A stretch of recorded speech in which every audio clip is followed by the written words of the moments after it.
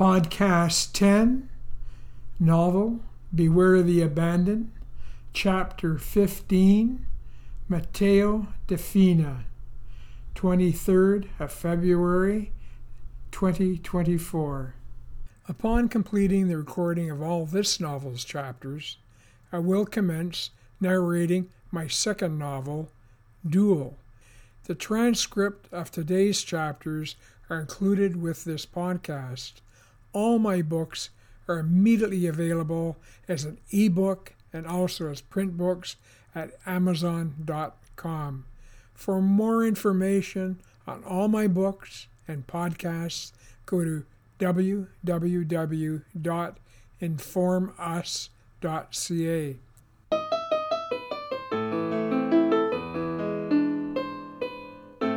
The first thing Tuesday morning at the golf club, John started to do research.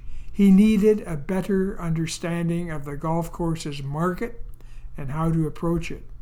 First, he Googled all the competing golf courses within 100 miles. On a spreadsheet, he recorded their fees, what they offered golfers, what the golfers had to say in their reviews about the course. It was important that he understand his competitors. On another spreadsheet, he recorded all the hotels with over 100 rooms within an hour's drive of his golf course.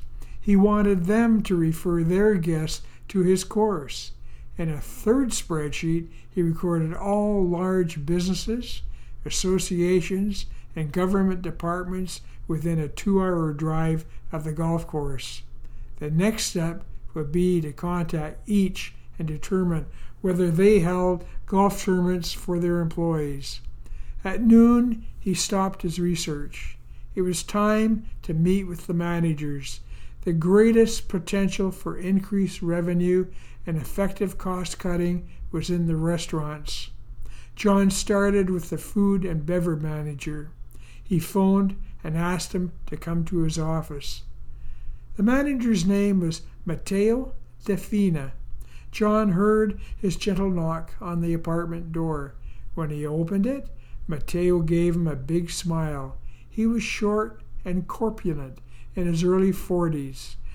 They made their way to John's office. When they sat facing each other across his desk, John asked him, "If you owned those restaurants downstairs, what changes would you make?" And he then stared at Matteo. Matteo started off enthusiastically. "Mr. Powell," John held up his hand to stop him and interjected. "Mr. Powell was my father. Please call me Raymond or Ray. We'll be working together as a team." "Okay, Ray, I thought about it over the weekend. To cut down the number of employees, I propose that we close the snack bar. It hasn't made money in years. On each of its 2 shifts, we employ a fast-order cook, a helper, a cashier, 2 waitresses, and a busboy. Not being in the same building, it has always been hard for me to supervise them." "How will the members react?" "The women are all health conscious and don't eat the greasy French fries and hamburgers being offered there. They also give their husbands a hard time about eating such unhealthy food." "Where will the golfers now go for lunch?" "Inside the main clubhouse. What I propose doing is creating 3 restaurants inside the main building, all served by one kitchen, where the bar is now. I propose we add in steam tables and refrigerator tables. We will serve the food cafeteria style." "That seems a bit basic. Not the way I want to do it. My specialty is fine Italian cooking. Every day, the hot table will offer 3 types of pasta, a risotto, grilled fish, chicken, pork, veal, and vegetables. The cold table will offer salads, to which we can add a choice of sliced chicken breasts, tuna, and mixed seafood. My objective is to provide healthy, delicious meals for less than $10. Beverages and desserts would be extra. With a little advertising, we'll attract more than golfers. Oh yes, I almost forgot. We'll also need a pizza oven. Everyone loves pizza. Pizzas aren't very healthy, true, but I can make them so delicious that they will forget that they aren't good for them. The golf course now advertises itself as being restricted to members. How do you get more customers in your 3 restaurants? Yes, the membership restrictions turns off any potential customer who might want to come here just to eat. While this Italian eatery would be open to the public, I propose that we also have an exclusive, upscale dining room just for those willing to commit to the annual membership. That would keep our existing members from canceling. Would that be one of the 3 dining rooms you propose? Yes. While the Italian restaurant would be nice, it would not be special. The members' dining room would be special, with its steak, lobster, white linen tablecloths, crystal, fine silverware flowers on the table, candles in the evening, tasteful paintings on the walls, and thick carpets. Only a member's key card will allow access to it. The snobs will love that. You must be a member to get in. It will increase a golf membership. Some will join just to gain access to the restaurant and never set a foot on the golf course. What about the 3rd room? This would be the large room we now hold the golf banquets in, large meetings and weddings. I also propose building a large patio just outside the banquet room that can be entered through the French doors at the back of the room or from the banquet room. It wouldn't cost much to build.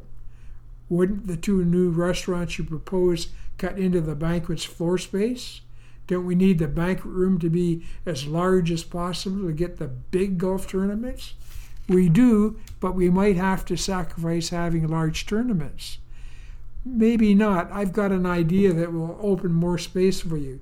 Let me get back to you later this afternoon. Oh yes, that sign in the hallway. Seems like something left over from the Dark Ages. It is almost insulting. Can you get someone to take it down? We want to attract new members, not chase them away.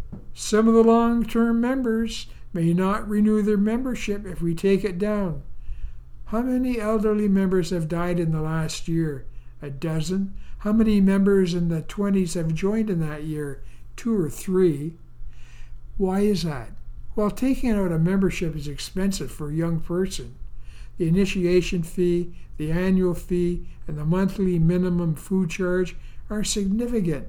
Younger players raised on video games find golf too slow. It isn't much fun with all its rules and its chauvinistic atmosphere. I need somewhere that for these younger players, it is the wife who makes the final major purchasing decision. You would wonder what selfish incentives she would need to have before she would approve a golf membership for her husband. The old fogies have their clique. They aren't very accepting of new members. I understand that few new members renew for a 2nd year. Now, do you see why that sign must come down? Why we need to make changes that will make the club attractive to young couples? Your ideas on the restaurant changes are great. I can see the wives of the younger new members enjoying lunch in the Italian restaurant and dinner in the exclusive dining room. Can you put it all in writing and give me some preliminary costing? Could you also let me know when we could start and how long it would take to make the changes? How much time do you need to write it up? I'll work on it for the rest of the day and finish it tonight when I get home. John stood. This was Matteo's signal that their meeting was over. John phoned the golf pro and asked Andrew Brown to join him.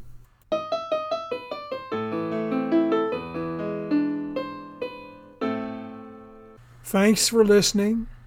The next podcast will follow in a few days. If you send me an email requesting that I inform you when each new podcast has been posted, it will add your name to register and include you in an email that I send to all podcast listeners who have registered.